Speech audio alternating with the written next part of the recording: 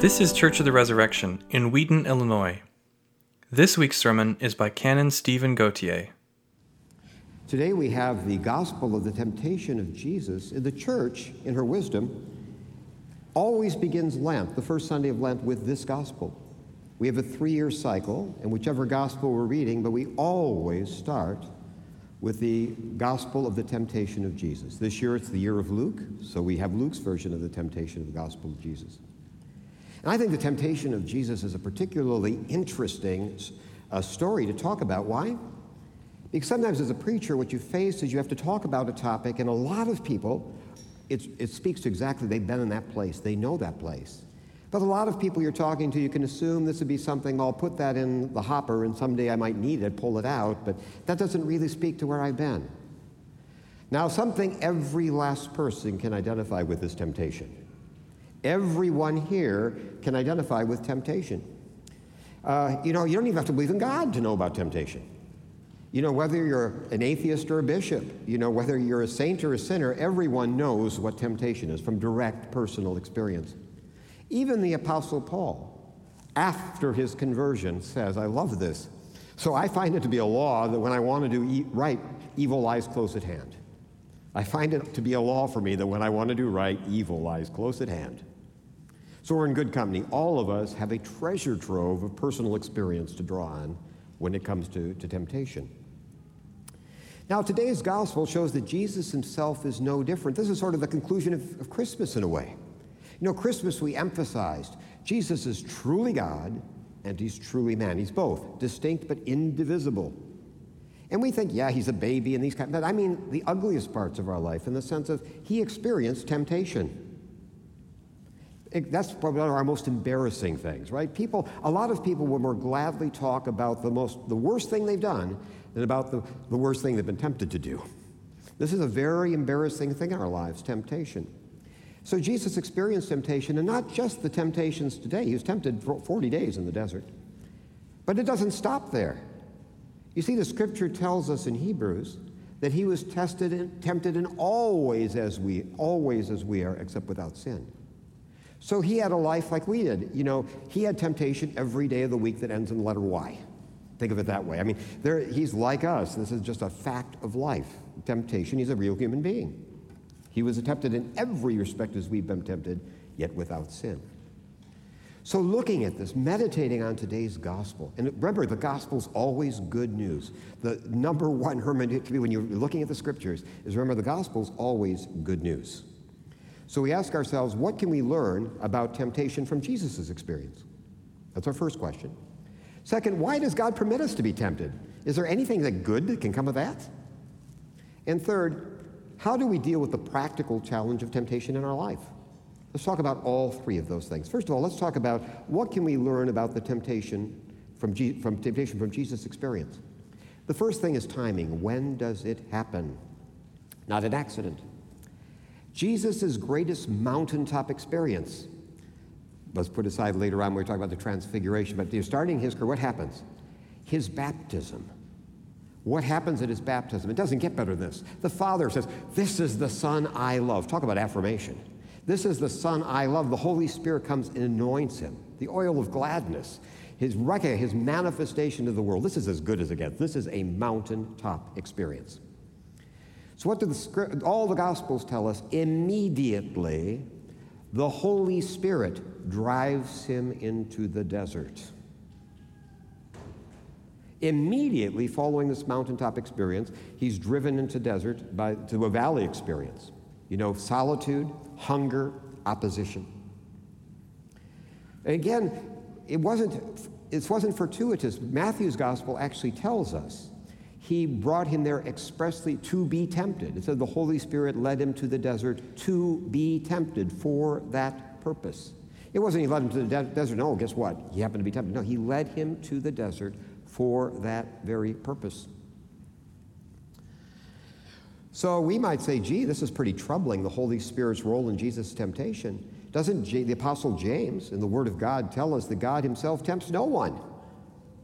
What's going on?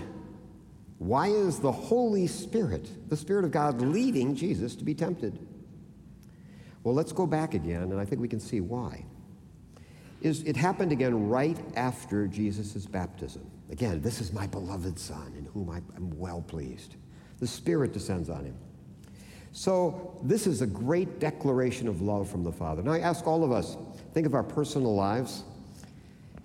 If all of us who are older, who are adults, have that time where you reach out to another human being and you say that dramatic words that changes everything in a relationship. I love you. Not I'm really sort of liking you. They say, I love you. The three words that are commitment words. I love you. Call it a lucky hunch. What do you hope is going to happen? Probably not a response. Well, that's very nice. I appreciate that. Did you see the game last night? No. No, what's the only response we want? We want, I love you in return. So it's not accidental. Actually, what's happening here is God is creating for the Lord Jesus and his humanity a chance to say yes to God. The Father said, I love you.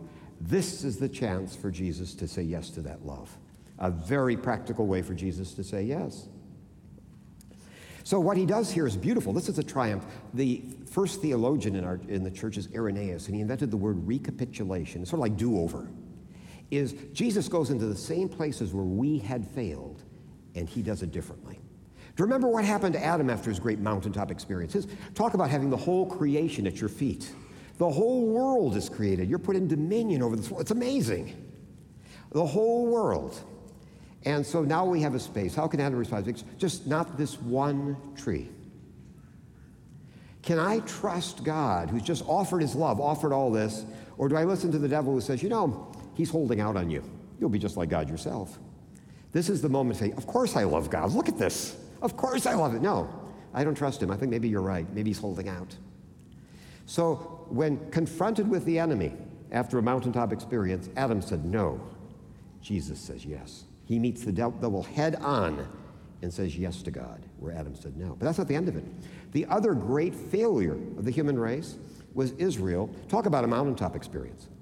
The Israelites in Egypt, God dramatically in the Passover leads them out of the land. And he said, they're not going paupers. Remember, he has despoil the Egyptians. You go to your neighbors and you ask them for gold, silver. You're coming out. This is a victory. Now you're not running away. I'm taking you out. It's a triumph. When they hit the Red Sea, the sea parts to cross. The entire army is destroyed. It doesn't get better. What happens? They're hungry in the desert. Now, God has just shown his love. Like what it says in the book of Psalms, for what other people has God done things like this? And what's their response? You led us in the desert to die here. So their response to love is unbelief. Jesus is in exactly the same place.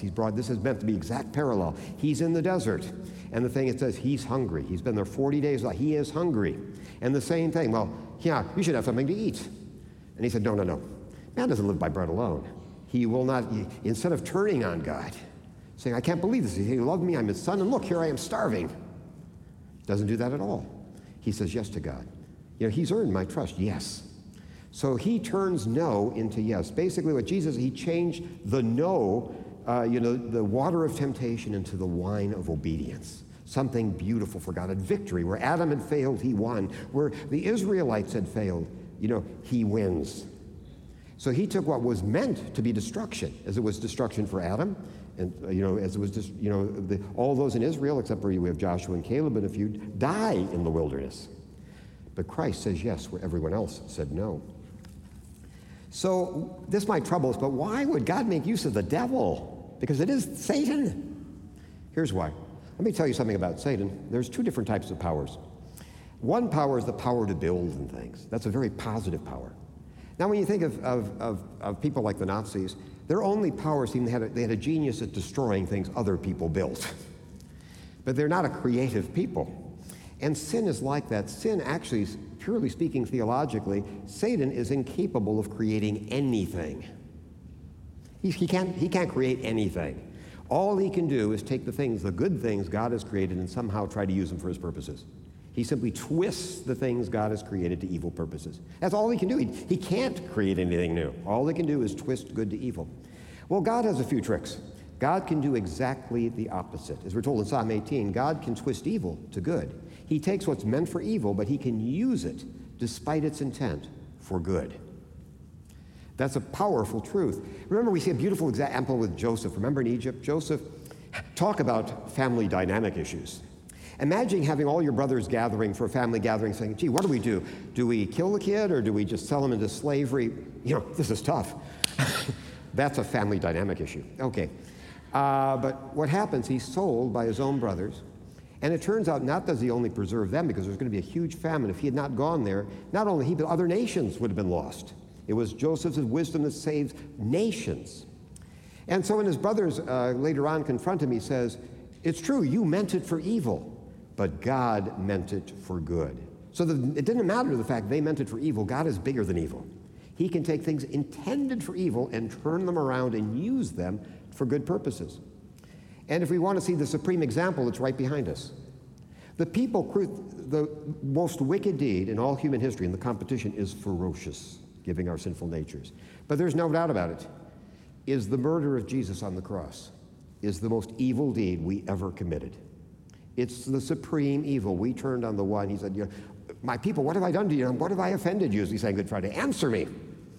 But what happens here is he takes that supreme moment of evil and turns it to the supreme victory of love. He takes the moment of supreme hate and transforms it and turns it against itself into the supreme moment of love and victory.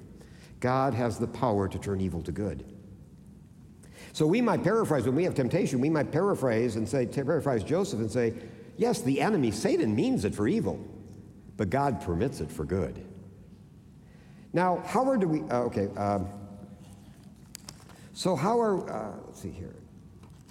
we to deal with the practical challenge then of temptation in our lives? So again, our temptation basically gives us a chance to say yes to God. That's really powerful. So God has said, I love you. To every one of us in our baptism, we have the same experience Jesus has. That's what the church teaches. At every one of our baptisms, Jesus looks and says, this is the daughter I love. This is the son I love. We're covered with Jesus' anointing. We've had this experience, and temptation says, do you really believe that? And instead of saying no to somebody, yes, I do. Every temptation is a chance where we're saying yes to God. Not no to Satan, we're saying yes to God. So practically speaking, how are we to deal with the challenges of temptation in our life? One thing I missed here, I want to go back for a moment. Very important, I just skipped a page, but we'll still say in order. Think of it this way, why does God permit us to be tempted? So we can say a yes. But here's why it's so important when we say this yes. Is sometimes words aren't enough. Think of Abraham. He's the model of faith. He's the father of believers. It doesn't get better. And already, something that really hits me, I mean this seriously as an old guy, I've got to tell you, and it said in his old age, he was asked to leave everything he knew, his family, everything behind, and go to a land that God would show him. That takes a lot of guts in your old age. I mean, that took real faith. He did it. Then he's given an impossible promise. The promise your wife, Sarah, will have a child, an heir. This was not physically possible, but it says he believed God and it was reckoned to him as righteousness. So this guy is no piker when it comes to faith, but it still wasn't enough. Something dramatic happens. What happens is God asks him, take your son, the one you love, and sacrifice him. Now, why would God do? We know of Abraham's faith. Why would God do this? Well, we have a clue is that when he's about to sacrifice him, God stops him. No. But what does he say? He says, now I know that you're faithful. Now I know. What he's saying, God knows everything. What he's saying is something has changed in you. It's a defining moment. We do something that changes us forever. It's a defining moment. We all know those in our lives, defining moments. So let me take an example of a defining moment that meant a lot to me. I love World War II things, being in my age group and things. It was a central fact in our lives. And I've got to tell you, there's a series from BBC called The World at War, 22 hours of documentary and things. And I don't know, it's a weakness. But what they did is they did it in the 60s, and they tried to get interviews of people who were about to die and things to make sure we get people, everything from Hitler's limo driver, to everybody, all these people would die, so we get every type of information we could. Of all those interviews, hours and hours and hours, there's one that has always stood out. From the first time I saw it, to me, it was a life-changing thing. I just was rooted. It was 3 minutes, 3 lousy minutes in 22 hours of programming. It was simply described as a German housewife. We didn't even get her name. And it said, you see, had been involved in the resistance. And they said, well, what happened? She says like this. One day, One evening, there was a knock at the door, and I opened the door, and it was a Jewish couple. I didn't know these people. I've never met them. They had nowhere to go. They were desperate. They had nowhere to go, and they knocked. She said, I never found out who sent them. She said, I'm sure decent people, I'm sure. That's a quote, decent people, I'm sure. But she was not someone involved. Imagine, she didn't choose this moment, by the way, did she? She didn't plan this out, I guess I'll get involved. No, it was chosen for her. She didn't choose that evening. She didn't have any chance to think that, here it is. I either open the door or I close it. Or even worse, I call the police. But what am I going to do? And everything beautifully, she opened the door. Those are defined. So we can take something and make this a defining moment, a beautiful thing. Okay. Now we might say, why does God allow temptation in our lives? Okay. Well, if James says that God doesn't tempt us, then why is there temptation? Here's the difference. It's crucial theologically. We have to distinguish temptation. A temptation is not the same thing as a test. Now, I know what you're thinking. You should think this. You say, that's playing with words. What do you mean temptation isn't a test? Here's the difference. A temptation is designed for failure. Okay? A test is designed for success. I taught for 8 years, and I've got to tell you, when I was a teacher, I wanted my students to do well. Frankly, it made me look good. But it wasn't that. I really wanted them to succeed. A test was a chance for them to show what they had, to really shine. So tests weren't designed to follow them up. It was designed to show them a moment you really have learned. It was to show to the world what you've learned. A test is designed for success. Temptations are designed for failure. A classic case would be it's like a speed trap or something. Or it's like a trap set for an animal. They're designed to cause harm. There's no win. What God does is he takes temptations which are meant from our harm and he turns them into tests. Satan meant it for evil. God means it for good. It's a unique opportunity to say concretely, yes to God. So I want to say 4 practical points of how we deal with temptation in our lives. Very important points. The first one, which is critical, is never to confuse temptation with sin. They are not the same thing. First of all, the proof that temptation isn't sin is that Jesus was tempted. And we're told he knew no sin. Jesus never sinned. But it says he was tempted in every single way as we are without sin.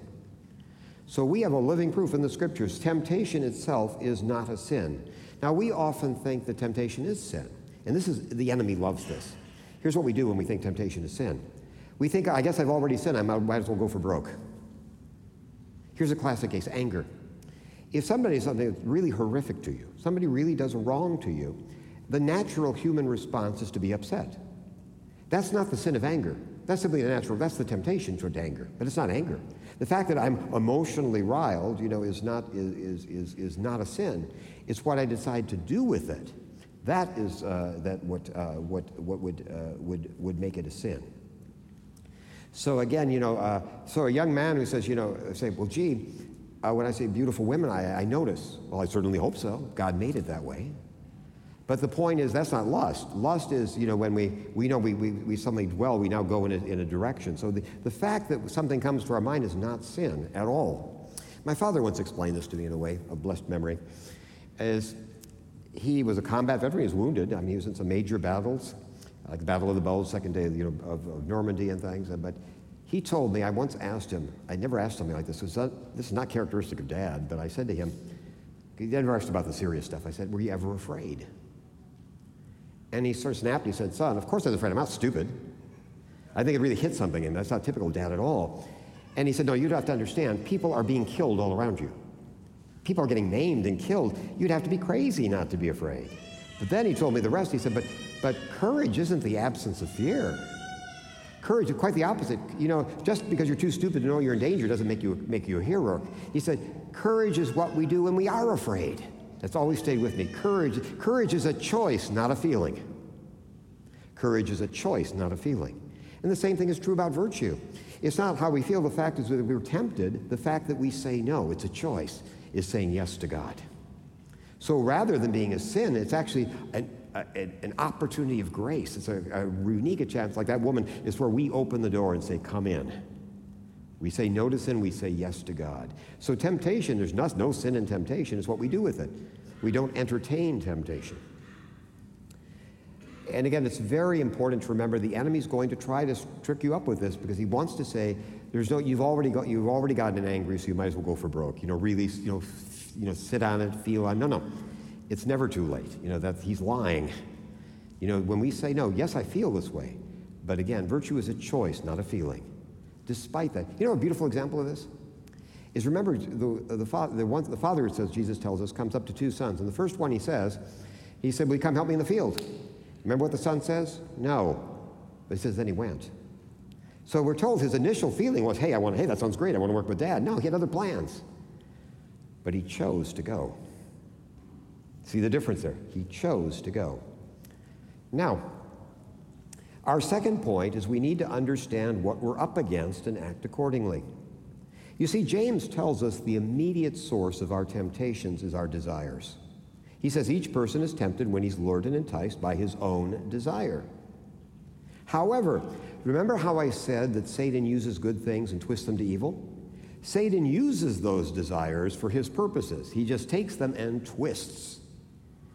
So, what we have to understand is, like Paul says, we're not wrestling against flesh and blood, but against the rulers, against the authorities, against the cosmic powers over this present darkness, against the spiritual forces of evil in the heavenly places. Here's what I'm talking about. This is not a matter of willpower. If you want to lose in temptation, try willpower. Willpower is the sure-fail loss. It's like this.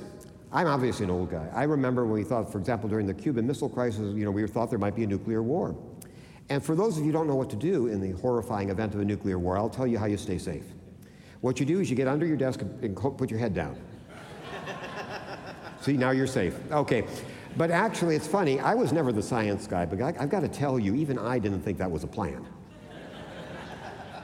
And so taking on Satan and the force of spiritual weakness by saying, I'll use willpower.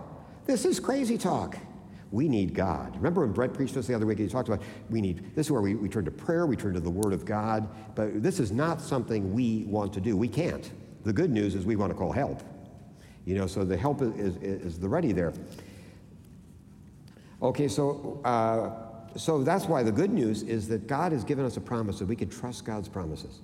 God has promised when we turn to Him, He will always, He doesn't say a lot of the times, He will always provide a way out. He says, no temptation has overtaken you that is not common to man. God is faithful. He will not let you be tempted beyond your ability, but with the temptation, He will provide the way to escape that you may endure it. Now, one thing about weakness is, remember Paul was upset. He said, look, I have this thorn in the flesh, and 3 times I've asked God to stop this. But he says, no. He says, my strength is enough for you. My strength is made manifest in weakness. Here's what he's getting at. When I was a Boy Scout, I remember they told something that struck me as really odd. It's counterintuitive. They said in a boating accident on Lake Michigan, often the most likely person to drown is the best swimmer. That's meant to be shocking. Why? He says people who can't swim or can't swim at all know that you hang on to the boat and you wait for help to come. That's the right answer. But good swimmers, I'm only about like a half mile from shore. I can do that. And they do stupid things. They try going on their own, and they would have been perfectly fine if they just waited for help. So again, knowing our weakness is nothing to be ashamed of. That shows that's the right thing. There's no shame in waiting for God's help.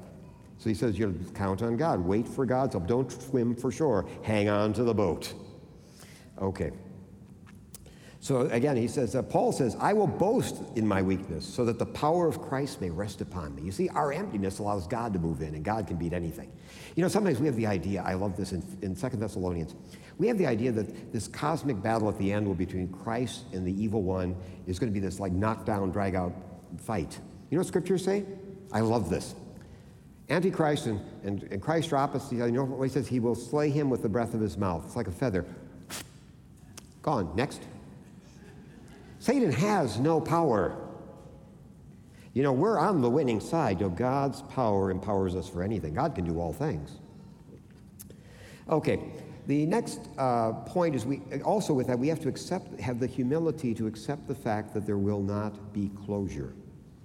What a lot of us like to do is have our temptation done, saying, okay, now I've dealt with my gossip problem, fill in the blank. Now I've dealt with my, fill in the blank with this thing. That's never going to happen. I have somebody I know, he says it was humbling, he found out, he went to the doctor, he had a heart condition. And he did the exercise, he did everything right. He ate like a rabbit, he exercised, he was in good shape, etc. He did all the right stuff, and he had a bad heart. And he said, "What can I do, doctor?" And the doctor said, "Choose different parents." And that's sort of what that was with Adam. Choose different parents. But he said, here's the good news. He said, no, that's bad. He said, this is hereditary. But he said, the good news is with our modern medicines and things, he said, we can completely control this, but you'll have to stay on the medicine all your life. That's all. The good news, you'll have a normal life, but you will need to use medicine. No shame in that. And that's with us. God is telling us that, there's a cure. We're going to have to keep going back to God. It's not a one-time. Our whole life, we're going to have to deal with that problem. But there will always be, we'll just have to keep taking the medicine. We'll just have to keep taking the medicine. Okay, so why would God do this? So you say God could do something else. Why doesn't he just cure it? Let me tell you the real reason that would really, because it seems, come on already. How many times do I have to say yes? Here's why. What's the number one, what's the highway to hell? What's the best, if you're determined to go to hell, what's the sin you want to get into? Pride. Pride is the expressway to hell. And so the fact is, think of the Pharisees. These were religious people. But when people start praying, Lord, I so thank you I'm not like these other folks. That's pride. It damns you. Pride will cut you off from others and will cut you off from God. So God keeps us in our lives so we'll always have compassion. So we won't have any illusion it's us. We'll realize there's no shame in that, and we can sympathize with others. We can really understand and share. Instead of feeling better, we see we're in the same place. It's a gift from God that we will never feel like, I've got that done. I've been there, done that. I've moved on. We never move on. Okay. The next thing, our third point is we must never put God to the test. You see, one of the problems, like people who study martial arts sometimes, is those are really good things. And people with self-defense, especially martial arts, especially at self-defense. I want to be able to defend myself. And people get really good at this. So the instructors will have to tell them, now don't go looking for trouble. This is not the time to go in a risky neighborhood now and pull out your wallet, because self-defense. The best strategy for self-defense is to stay out of harm's way. That's always the first answer. This is if that doesn't work. And the same thing is true with sin. In today's temptation is, when he says, you don't put God to the test. Remember he's talking about the tower, throw yourself down? He said, no. If we fall off a tower, we can count on God to pick us up. But we don't throw ourselves from the tower. So we're saying we don't put ourselves in sin's way. How do we avoid that? We call it the occasions of sin. That's a term in moral theology. What that means is all of us know there are certain sinful patterns in our life that of themselves aren't bad initially. For example, if someone has a drinking problem, imagine if they go into a bar and simply say, I'm just going to eat the pretzels. Well, you might argue, but morally, that there's no problem with eating pretzels. That's true. But give it a break. We know what's going to happen. And the same thing is true in certain conversations. Every time I mention Aunt May, at this gathering, people are going to say ugly things. But there's nothing wrong with saying, hey, Aunt May, I hope she's feeling better, but I know this is going to lead to gossip. Well, even though that actual sentence doesn't appear sinful, it is, because we know the path. We know where this path leads. So we avoid the occasions of sin. We look at those things in our life that, even though themselves are not sinful, cause that sinful pattern. And fourth, our last thing, which is really, really important, not to overlook, is we can't leave a void. Sin loves a void. Jesus tells one of my favorite lessons. He tells it only one of the Gospels. He tells it in Matthew. Here's the lesson. It often shocks people. They don't know what he's talking about. He says, when the unclean spirit is gone out of a person, it passes through waterless places seeking rest, but it doesn't find any. Then it says, I'll return to my house from which I came. And when it comes, it finds the house empty, swept, and put in order. Then it goes and brings with it 7 other spirits more evil than itself, and they enter and dwell there, and the last state of that person is worse than the first. Now, I went fast. Maybe you're saying, I don't get it. Here's what he's saying. A guy has an evil spirit. And so to speak, the guy cleans house with repentance. So he basically chases out the evil spirits. So it's cleaned up now. And the evil spirit's out here. But the nice thing about a cleaned up house is pretty attractive. This is a footnote, but have you ever sold your house? Have you ever had this happen when you're preparing your house for sale and about to move, and you say, why couldn't we live here when it looked like this? When you have everything cleaned and everything painted, it's like, gee, why didn't we do this when we lived here instead of doing it for other people? But again, so we have repentance, so we clean up the house, we repent, we clean up the house. But we don't replace the sin with anything else. We just want to leave this void. And Jesus tells us what will happen then is the sin will come back in with a vengeance. He says, not only did he come back, he'll bring some of his friends. This is the story, for example, in human terms, how dieting sometimes work. People starve themselves and lose weight, but what happens? When they're done starving, they're so hungry that they actually end up with more pounds they began with. So this is the trouble of casting out sin by saying no. We have to replace what we cast out with something else. What do we replace it with? Paul gives us the answer. Here's what Paul's answer is. Here's the story. I love this. This is in Ephesians. He says, let the thief no longer steal, but rather let him labor, doing honest work with his own hands. That's half the sentence. So Paul's saying, hey, if you're a thief, what you need to do is get a job. Now, Paul goes on to tell us why, and this is a shocker. Why do you suppose? He's saying, okay, you're a thief, so stop, you'll get a job and don't steal. Why should you get a job? We would think the answer would be, duh, so you don't have to steal, right? No, that's the wrong answer. You'll never guess the answer. Here's what it is. Here's what Paul says. So that he may have something to share with anyone in need. He says, get a job so you actually can be generous. Here's what Paul is saying, is the trouble, the actual sin of theft is that we're a taker. The cure for taking is to become a giver. We want to say, okay, the cure for taking is to stop taking. No, the cure for, if you don't stop taking, you start giving. That's the cure. And actually, we have a wonderful ACNA catechism. Points out the truth that we emphasize as Anglicans, that every negative commandment has a positive side. So we're told, for example, we're told, for example, do not kill. What's the positive side? It means we should take active things to help our neighbor. You know, we should actively help, not just not do harm. We should actually do good. When it says don't bear false witness, what should we do? We should speak the truth with love. So the answer of not gossiping isn't to just shut up, good start, but is we need to replace with basically how can I use my tongue as something for encouragement and healing and blessing. So people start gossiping instead of just sitting there and listening to it. We can actually change the subject. We can actually say something positive. We looking for the positive. Instead of just leaving a vacuum, we fill it in with that grace. With covetousness, what covetousness is about? Covetousness is having 20/20 vision for the gifts around you and being legally blind about the gifts you have. Okay, that's covetousness. And so what we have here is the answer to covetousness is thanksgiving. As we start looking at the gifts of God in our life, and we start looking to God, thank you. Instead of looking sideways, we look up. So if we start, that's the way to deal with it. Instead of just, it's a fool's errand to simply saying, leaving a void. Jesus says, you're not just in the same situation, you're worse. If you starve yourself on a diet, you're going to gain weight. You know, if you just try to push out evil and not replace it with good, it'll just be worse. So again, but the real thing is there's always a right answer. It's like when you're fishing. If you're in a small boat and you have a really big catch, that wouldn't be me, that'd be my friend, okay? And you're taking in with a net, and it's a really tiny boat, you don't stay where you are, you lean the other direction, right, to keep the boat even. So the thing with you don't just simply stay where you are, you lean the other way. You lean into the good thing. You know, you lean in, instead of I don't steal, no, because I don't take because I'm a giver.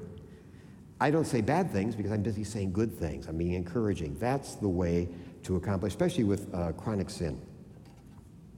So in conclusion, a beautiful truth about Jesus is Jesus changes everything he touches.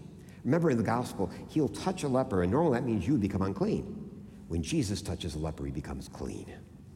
Jesus, today, we're celebrating, this is good news. In the desert, Jesus touched temptation and changed it forever. He changed it into a means of grace. He turned the enemy's trap into a way to give glory to God, a way to say thank you to God. So let's pray this Lent that God will change the waters of temptation into the wine of obedience. That instead of simply saying no to Satan, we'll say a resounding yes to God. Amen. Thanks for listening. Our vision at Church of the Resurrection is to equip everyone for transformation. As part of that vision, we love to share dynamic teaching, original music, and stories of transformation. For more of what you heard today, check out the rest of our podcast. To learn more about our ministry, visit churchres.org.